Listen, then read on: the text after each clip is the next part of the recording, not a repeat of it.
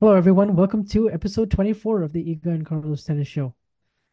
As always, I'm your host, Funch, joined by Damien. And today, let's start actually by talking about Carlos Alcaraz because he entered Rio. And we were all saying last week, both of us, that, it was kind of an important event for him to, just show that he can win a title on the ATP Tour again for the first time since Wimbledon. And as luck would have it, this was a very unfortunate series of circumstances that happened to him when he stepped on the court this time around. Um, only being able to play two games as he suffered through injury on the second point of the match, which certainly is about as bad as it could have got for Alcaraz. So, what were your reactions? Yeah, I mean, two games is probably even a stretch because he kind of was able to only play 2 points, as you said later. Yeah, I mean, some injuries, some little problems are just unavoidable. Of course, ankle can be a very sort of individual topic regarding the state, like the extent of it. I think it's graded in like a few categories. The type of the lesion or whatever that you got. Obviously, Alexander Zverev, for example, went out for 6 months through, well, basically a similar injury. However, for Alcaraz, it seems like it's going to be much cleaner. And as you said, I mean, we were sort of hoping, and the Alcaraz fans especially, that Rio was going to be like a return to title winning form for him. So this is kind of painful for him, 100%. However, as long as it doesn't impact his Indian Wells campaign, it's like almost nothing. If it impacts Indian Wells, yes, it's pretty big because this is one of the courts in the world where we are sort of expecting him to go huge, where we are expecting him to be a main contender for the title, sort of regardless of all that form question and regardless of the opponents, really. Yeah, it would be very painful for him if he had to skip Indian Wells because of that. If he might arrive there with a little less practice, which is also a thing, obviously. And he's basically like, if you get an ankle injury like this, you're gonna be out for like 8 or 9 days from practicing at least. So, well, it's probably going to be like this that he plays the exhibition, right, that he has, and basically with no practice. And then, of course, we know as a seed in Indian Wells, you kind of start like on Friday or Saturday, right? So he should have a few good days of practicing in Indian Wells. Is it going to be enough for him to be a title winning threat? Honestly, it's hard to say because it's kind of unprecedented as well, right? I mean, you rarely just play 4 days before an event and then you then you actually have to compete there. But then again, of course, his break was not that long. He had a proper off season earlier. I'd expect him to still be in the mix at Indian Wells, but yeah, mostly to me, like whether this injury actually sort of matters to Alcaraz's season and whether it actually has a large impact on it, it definitely will be the question of like how it affects his Indian Wells performance. Yeah, of course. And of course, just to describe it again, I mean, it was the second point of the match, and he's playing Thiago Montero, lefty, and he is, I guess, trying to change directions when this happened. I'm trying to remember exactly how this point actually unfolded, and he was, I think, running towards his backhand, and then he just sort of rolled it, right? And then immediately, it was one of those where you just sort of knew, like, he's probably not going to be able to continue.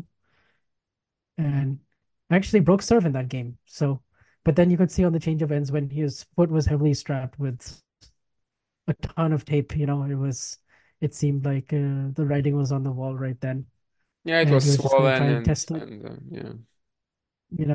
on his serve. And immediately you could tell the movement was not even, 20% of what he would need it to be. So then, I mean, he called it off, I think, fairly immediately, which I guess is smart because you don't want to be playing on an injury like this and further damaging it. And we got news later that that after he had an MRI, it was a grade two tear. I think it was a grade two lateral sprain, is what he described it on his social media. So it looks like he's going to be back in time for the Las Vegas exhibition with Nadal, the Netflix slam or whatever it's called, which, yeah, I mean, we'll see. How he looks there. Nadal is also coming into that with a bit of a question mark as well. So I think for both guys, it'll be kind of one to just check out just for form, I guess. Not that it really matters in terms of the you know, I guess result and sort of the larger picture of it. I mean, it is going to be on Netflix, so maybe that is, just something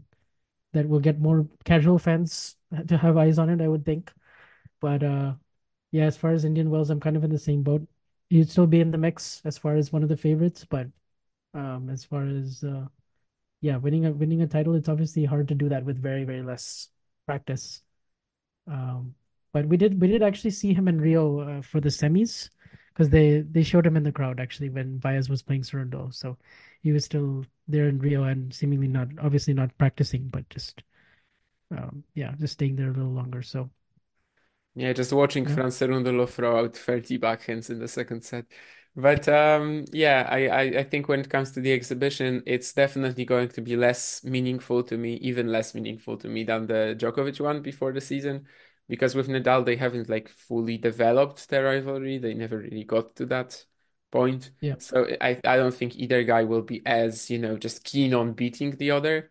So I would mm, expect the tennis to be like a little more off key and just sort of yeah, it's gonna be practice for both guys. I think we can pretty much say that. Personally, I definitely am not going to watch it. I do not give a damn in the world about the exhibition between him and Nadal. However, if they play on tour, that would be cool, of course, one more time. And yeah, yeah, it's all going to be about like how much practice and how much rhythm he can actually grab before Indian Wells.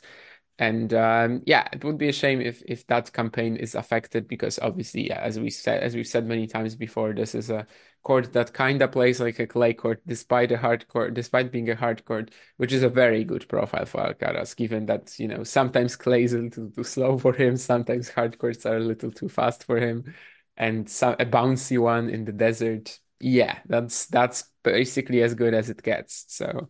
I am expecting him to pick up a lot of Indian Wells titles over the course of his career. And will 2024 be another one? We're gonna have to wait and see. yeah. Of course, the conditions there, of course, it's very different compared to most courts on tour, right? Because it's like incredibly like the ball travels so fast through the air, but then it's a very slow, gritty court, and you also have like the high bounce as well. So I think it's like kind of perfect for Alcaraz because it gives him the time to, I guess, show off his amazing athleticism and explosive game that we're used to seeing, and then yeah, like the way he won it last year without dropping a set, and of course the clinic that he put on in the final. I mean that is one of his standout performances, of course, of last season. So let's hope he is in decent shape for this campaign, as good as he could possibly be, and then we'll see, of course, what the draw is like, and I guess we'll further project from there. But anything else to add about Alcaraz before we move on, perhaps? Yeah, not really. I mean, as you mentioned, he won Indian Wells last year without dropping a set and beat Sinner and Medvedev back to back, right? So you could imagine that a similar kind of effort would be required to pick up the title this year, given where Sinner is right now, given where Daniil we're gonna see, but like still we expect him to be one of the main contenders. But also Novak Djokovic is back in Indian Wells, which does matter a great deal too. I mean, Alcaraz is gonna be the second seed for that. So he's not gonna have to face Novak until the final, but it is a potential final lineup anyway. So pretty much it is expected that you could have to well, you might have to get through Sinner or Medvedev and then Djokovic to pick up the title. So basically, a pretty similar effort to last year will have to be presented, and yeah, really, that's all I have. Yeah, I mean, I also just realized also, of course, last year he injured his hamstring in that final against Norrie, so Yeah. he does sort of have experience recovering from an injury in Rio, and then bouncing back in Indian Wells, as you said, he's probably going to play that Friday or Saturday of when the tournament starts. So that still gives him a good solid 12 days from now as we're recording the podcast. But with that, also we had Igor Świątek playing in Dubai, trying to do the Doha Dubai double, which I don't think has been done on tour since 2007 when Justina Anand did it. So certainly we were talking about this last time, but it was Sabalenka and Rybakina on the other half. Iga on this half, we were talking about potential, matchup against Ostapenko in the semis. Maybe it'll be Goff, and this is a draw that really kind of fell apart as far as the top four seeds go. We had Sabalenka losing early to Donna Vekic. Rybakina was fully exhausted from her campaign in Abu Dhabi and Doha, and didn't get to play her quarterfinal match, pulled out because of a sickness.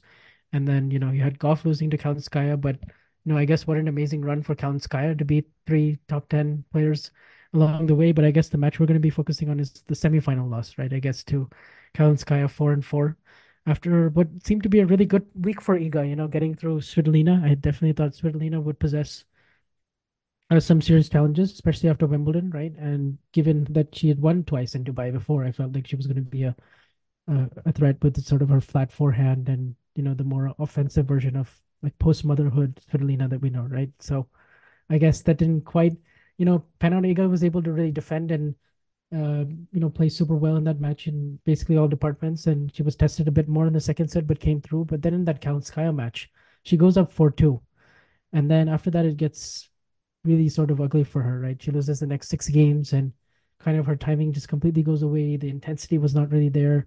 The same problems that we're used to be seeing, with the absorbing the flat hitters. It seemed to be more of a problem, and she seemed to get very frustrated as well. We kind of saw a rare emotion from her throwing her racket as well, which I guess is fine because actually I think after that she started to play a bit better towards the end and even got from 4-6 to 5. I think, two match points from there. It was she almost got it back to 5-all. So from there, I guess from the double breakdown, you could say, finally something started to work better for her, but I just don't think she played up to her standards overall in the whole match. And Kalinskaya is a very good enough opponent that she could take advantage of all that. So what was your sort of take on how the match went? Yeah, I'll start with a random note as recently I was thinking about because we're calling Svitolina post-pregnancy, post-motherhood. We should probably start calling it Monfils, post-fatherhood, post-insemination.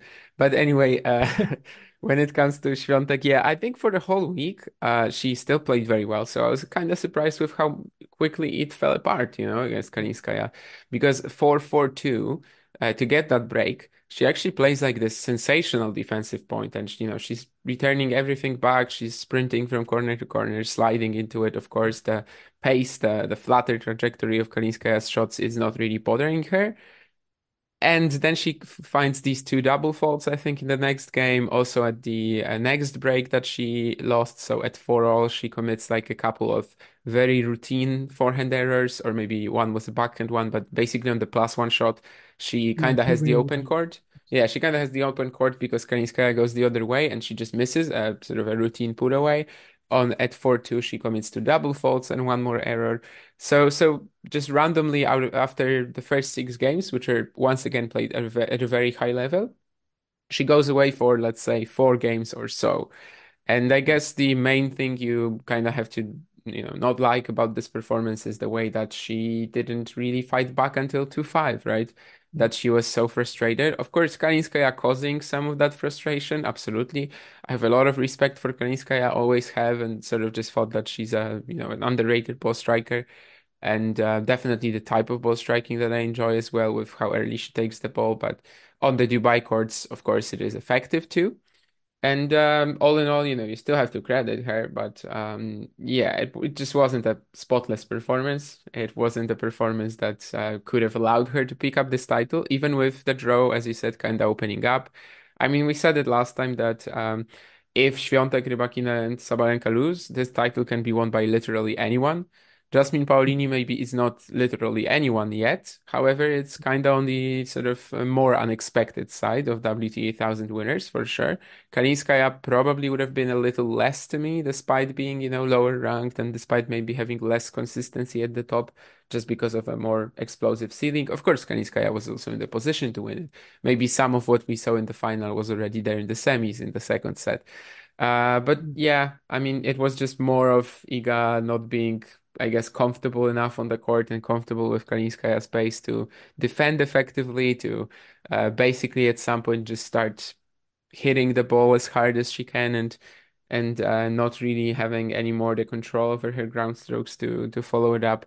But yeah, the way she sort of just completely lost it in that match from 4-2 was a little surprising to me because up until 4-2 it just felt like the entire week where she is just, despite the court being maybe not to her liking in general, she is just playing well enough to overwhelm the other players anyway. And perhaps, we've talked about this in regards to the Beijing run, that playing Sara Sorribes-Tormo in the opening round gave her a lot of good rhythm. I think here the 2 hours against Sloane Stephens were also really good for her. The way that she was just able to hit a lot of balls as you have to against Sloane and just spend 2 hours on the court in a competitive setting. And then after that we have the matches against Svitolina and of course against yeah, I'm not forgetting who she played. I Svitolina, Sloane Stephens, Svitolina, and then Jingwen Zhang. Yeah. Yeah, Kinezhenk again, of course, yeah, and both of these matches were really good. She was serving extremely well too, like using the quick conditions to her advantage. I think against Kinven she wasn't broken, of course, so it was a 6-3, 6-2 very clean win. And basically, I think that some of that was the timing from the Stevens match, like the way she was able to play herself into the right groove on the court. So I was definitely surprised to see it just go away like this at 4-2 over Kalinskaya.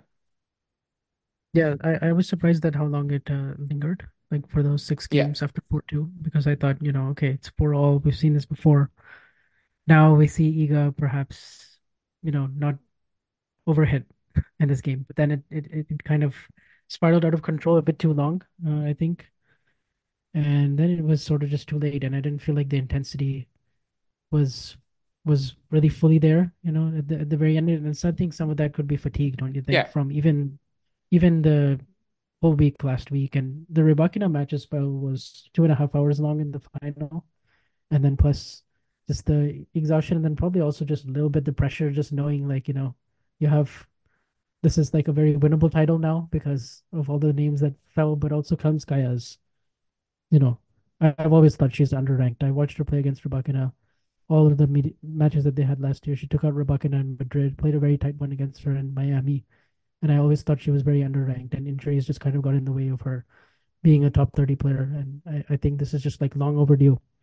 And I actually was expecting her to win the final over Paulini as well. But then, 5-3 up, she kind of plays the worst four games that she could possibly play from 5-3. And of course, Paulini was just like such an incredible fighter, and just the intensity was just so good from her at the end. But like, yeah, this is one of those sort of not ideal days at the office, because you also had the two break points that she missed at um the second time around when Kalinskaya served for it at 5-4.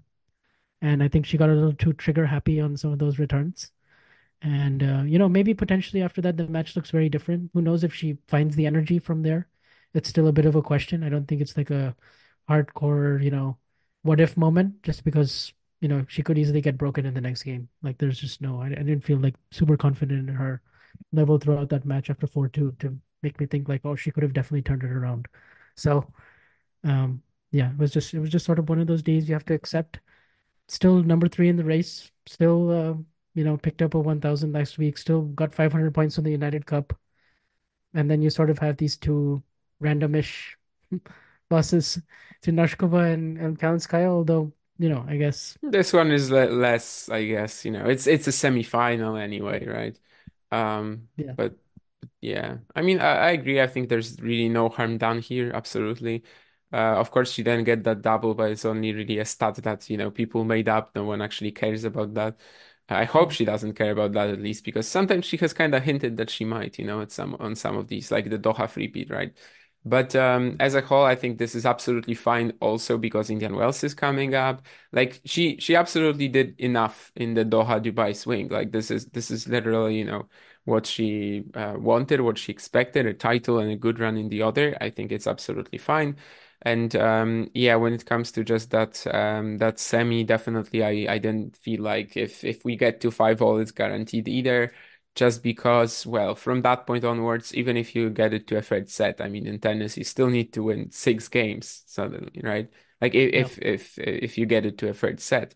So actually starting the set with the sort of lower intensity that she was on at the time, I don't know if she had six more games in her. But yeah, obviously you mentioned fatigue, which is maybe wasn't like fully apparent, but it is natural, both mental and physical fatigue, despite her winning all her matches in straights up until that point. But yeah, basically, if they're the only real sort of surprise there, I think, was the 4-2 lead and how up until that point everything just looked fully according to plan, and then basically a few simple errors right away in the two service games that came after that. And that's kind of how the match was done, which maybe that was a little surprising. But all in all, yeah, it's still an excellent fortnight for her, obviously. She still hasn't won Dubai. Well, she's going to be among the main favorites, anytime she plays, but not obviously, not like in Doha, not like in Indian Wells, where we are sort of just expecting her to be better on the competition, sort of regardless who it is. Whereas in Dubai, it's let's see who she plays, and again, yeah, the flatter hitters can be dangerous.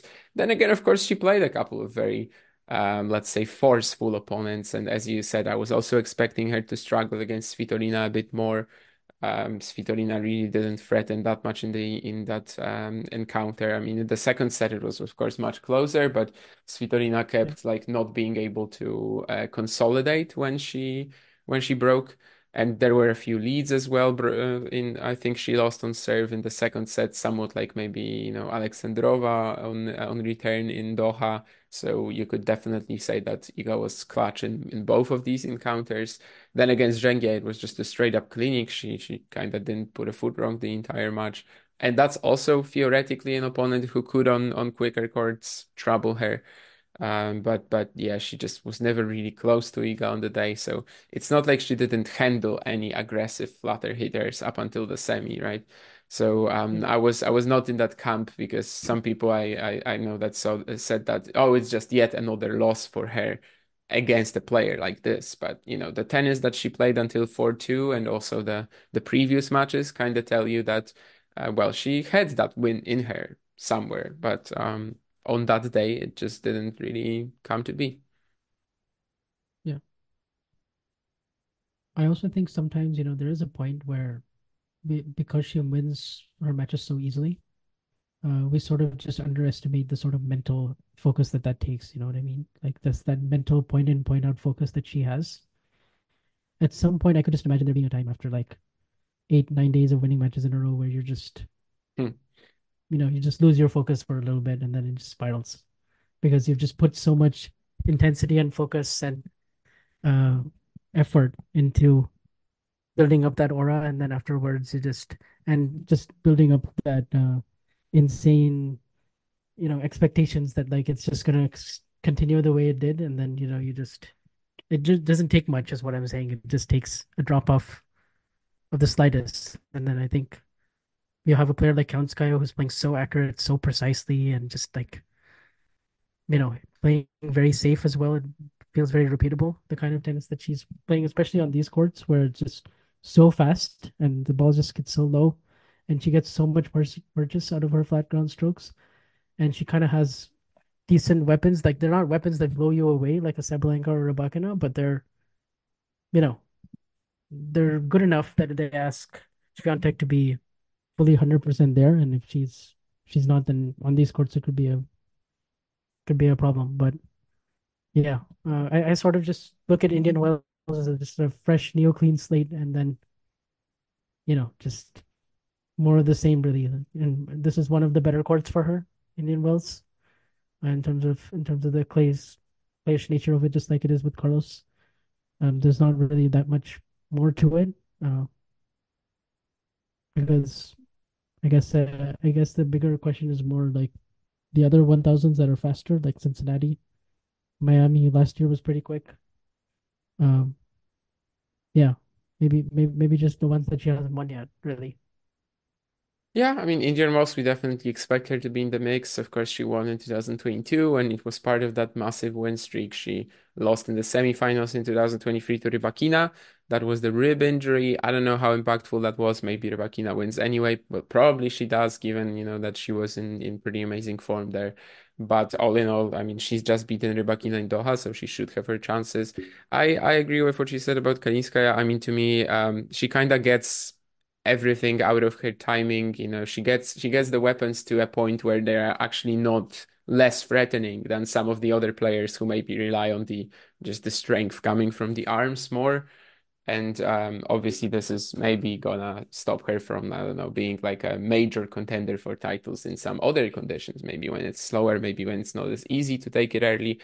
But it's not like she Yeah. hasn't even been good on clay. So, she's definitely capable anywhere. And Yeah. that's She beat that's an Rybakina in opponent. Madrid last year, and that was a Yeah, very yeah, good yeah. win. She had a So very good spring actually.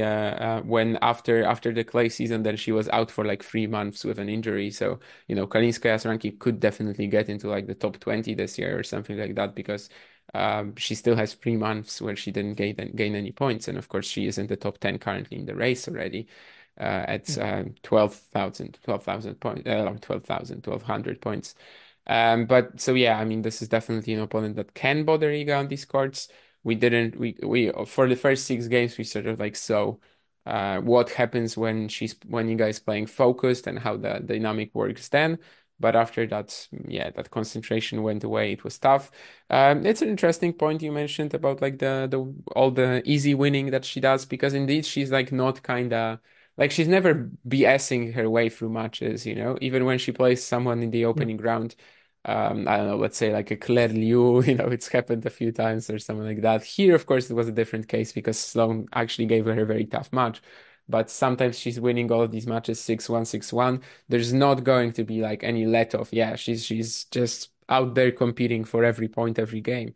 And I'm not saying she should be like maybe less focused in the opening rounds yeah, or should be giving her opponents more games. Definitely not. However, yeah, I can understand how maybe a lot of the time Iga's runs are like, so she wins, 8 great matches in a row, usually very quick victories, and then it all comes crashing down like very quickly because maybe, yeah, yeah. maybe it's just hard to recover from something like that. I guess it's just something that she's gonna have to sort of learn how to manage over the course of her career because again, Yeah. it would be unrealistic to sort of ask her to be less focused in the early rounds. No, that's not I gonna don't think you happen. can be more focused than how she is. Like it's just, and then how do you calibrate that when all of a sudden like now you've lost 5 6 games in a row Yeah, like it yeah. I feels. mean, that's Like how why do it's you accept that? Is impossible. it you? Is it your opponent? Is it like it must be so overwhelming in that moment just because you're not used to it. Like it's there's very few. I think like Nick, one of our friends from Talking Tennis, he had the poll up about like are is every single match that Iga plays essentially on his racket, right? And then I think most of the responses were like, no, not really, but like most of them are, right? Like, most of the opponents that she faces, it is kind of more, when she's in that zone where she's just fully focused and so intense.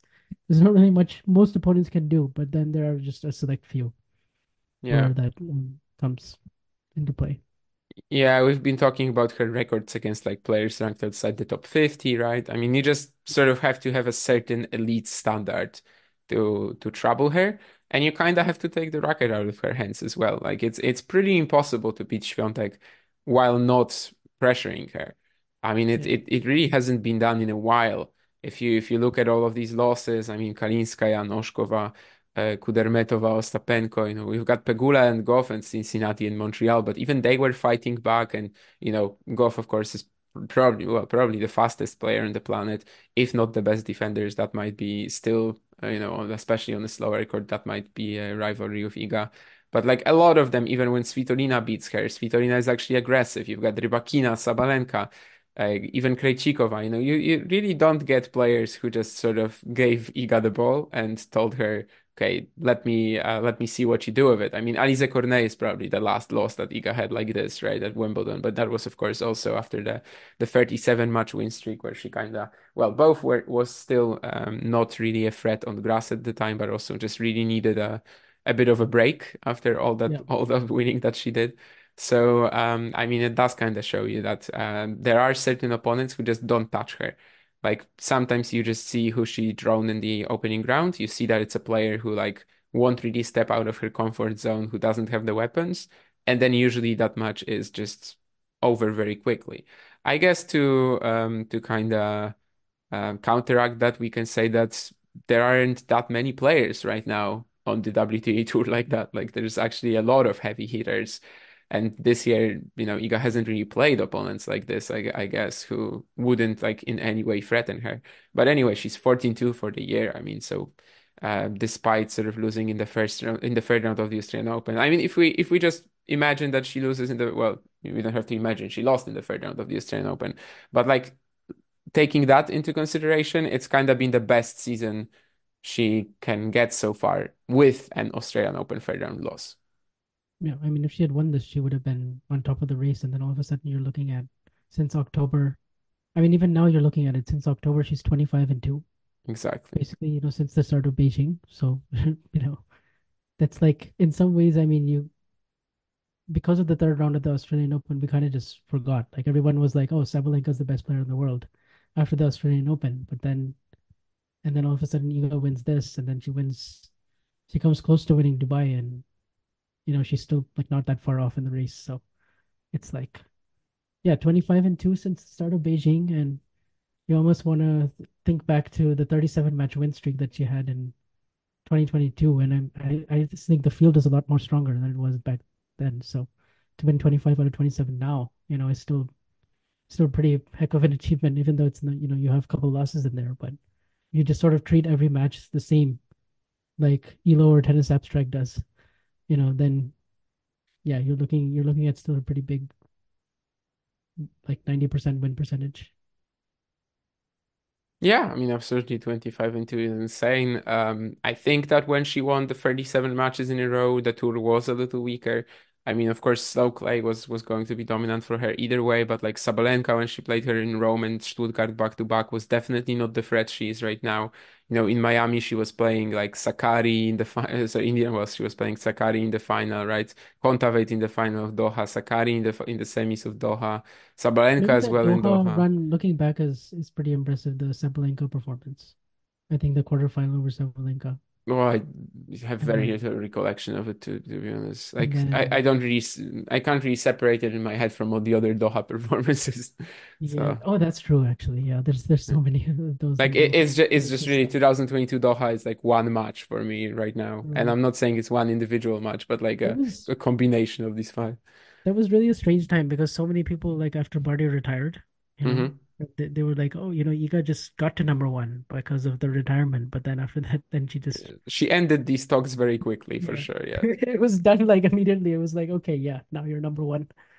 Like now you've just won another 20 matches. So Yeah, she was very far off number one, definitely. It's after Barty retired, it definitely felt like I mean she was number two and basically she gets promoted there, but that yeah, ended with literally like the first two or three events. So she really didn't take a while to really make it clear that she is the number one and that she is the number one for a reason. And as you said, right now, I mean, even if she wins this title, she could have been number one in the race, which is pretty insane. I mean, they are very close on points, Sabalenka, Rybakina, Świątek. I think it's natural. I saw a tweet from this week from, I think maybe it was Gil who posted that about like, slams really creating all the narratives and how people kind mm, of acted after the Australian Open, like Świątek is, I don't know, done or like not close to Sabalenka. Obviously, we were sort yeah, of maybe going about it a little different way and saying that just, well, in these conditions, she didn't have a chance at winning the title, but let's see her on the next events, and she's probably gonna be like, yeah, it's gonna be a better indicator simply of what's to come in 2024. And I'm just trying to say that it's natural that slams determine our narratives, that they determine how we perceive the form of tennis players for the most part, because they are the most important events. It is slightly different for Iga so far because she still kind of hasn't figured out three of the four or two of the four slams, given she has the US Open title. So it is yeah, slightly different for Iga so far, I think, and we probably shouldn't be looking at the slams as the only indicator. Although, of course, in the sort of let's say in the future, it would be amazing for her to actually start being a regular threat at Wimbledon and at the Australian Open as well. Sabalenka probably is the player where it's actually different, right? Because she's been so focused on the majors the last couple of years and six semifinals in a row. So basically, for Arena, probably that's actually like what only thing that people are looking at is like the slams and the performances at the slams, which also is a great achievement for her to sort of yeah. be able to get that form going.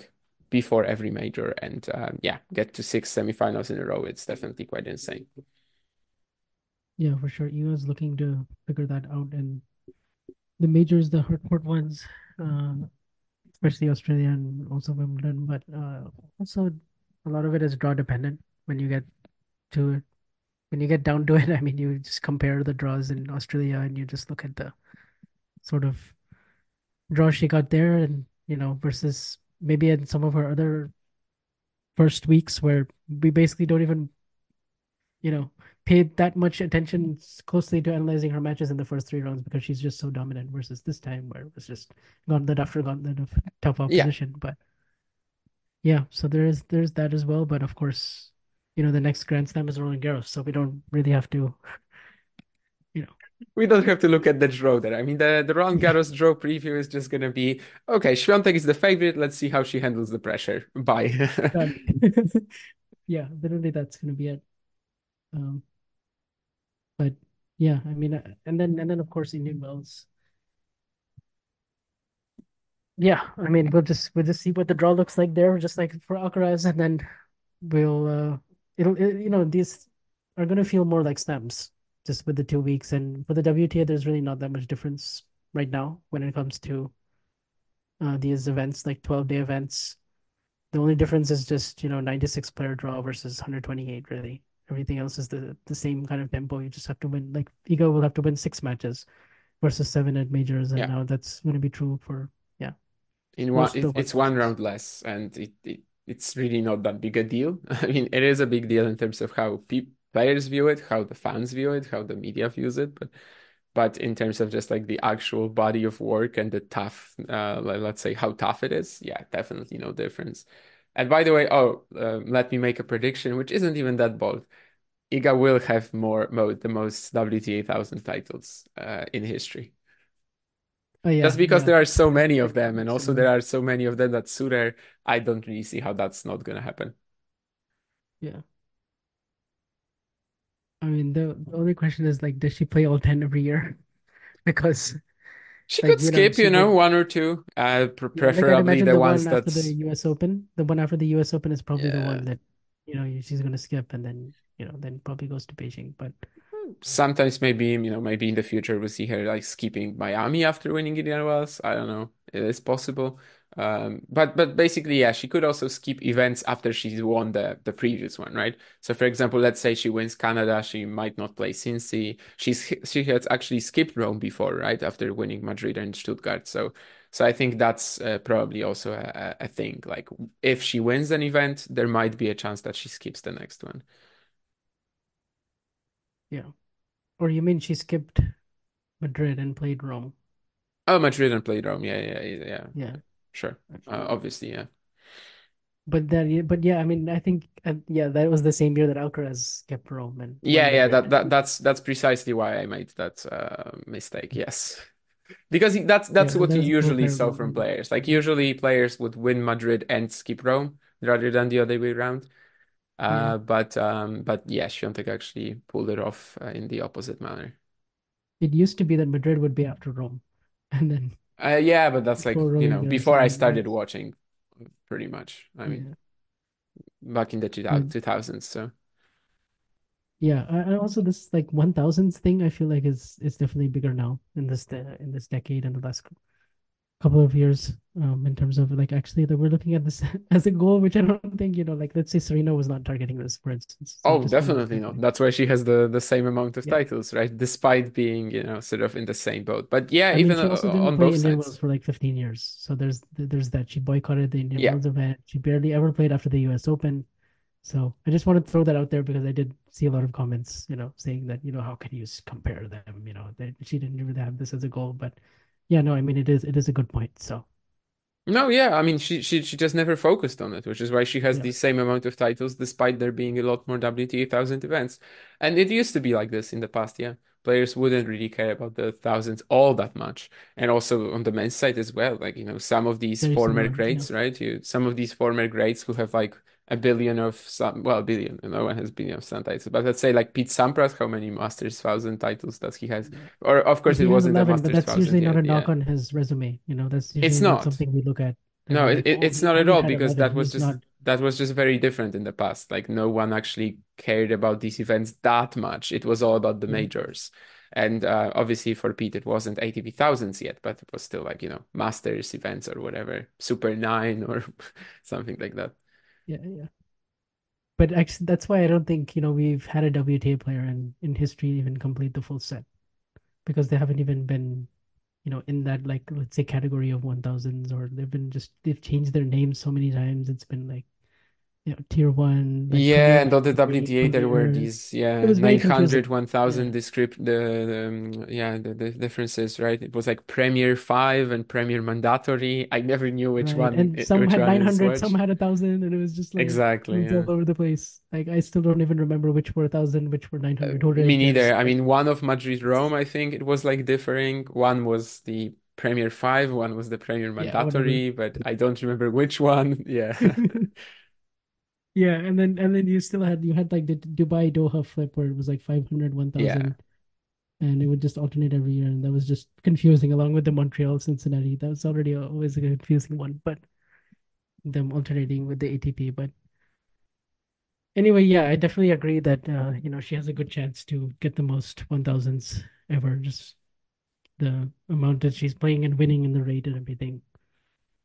And yeah, I think that's really about all we have for you guys this week. In terms of Iga and Carlos, of course, the Carlos segment was always going to be shorter, just given that he only played two games. So yeah, I guess we will see what Indian Wells and the clay court season looks like for these two, and they should do well there. So Yeah, especially Indian Wells. I think kind of regardless of the draw, Świątek will be the main favorite. I can't really imagine a draw where she's not the top favorite. I don't think it's gonna be an edge quite like, Roland Garros or something like that last year, but she's gonna be the top favorite, like kind of regardless of where she lands, I think. And for Alcaraz, yeah, I mean it's gonna be more like how much practice does he get? How, you know, is he gonna get back into the rhythm? So for Alcaraz, I'm not saying the same, no. mm, yeah, and yeah. So with that, that is episode 24 for you guys. Bit on the shorter side, like we already mentioned, but we'll be back with more episodes during the Sunshine Swing, and during the clay court season. There'll be plenty more to talk about with these two, as there always is. And as a result of these two, we get to cover both the tours, so it's a win-win there as always. And of course, yeah, thanks to all the listeners and the comments, and of course, follow the Twitter page if you haven't already. Subscribe on iTunes, Spotify, all that jazz. Leave us a review. That always helps us out. And yeah, thanks as always. We'll see you guys next week. Thanks.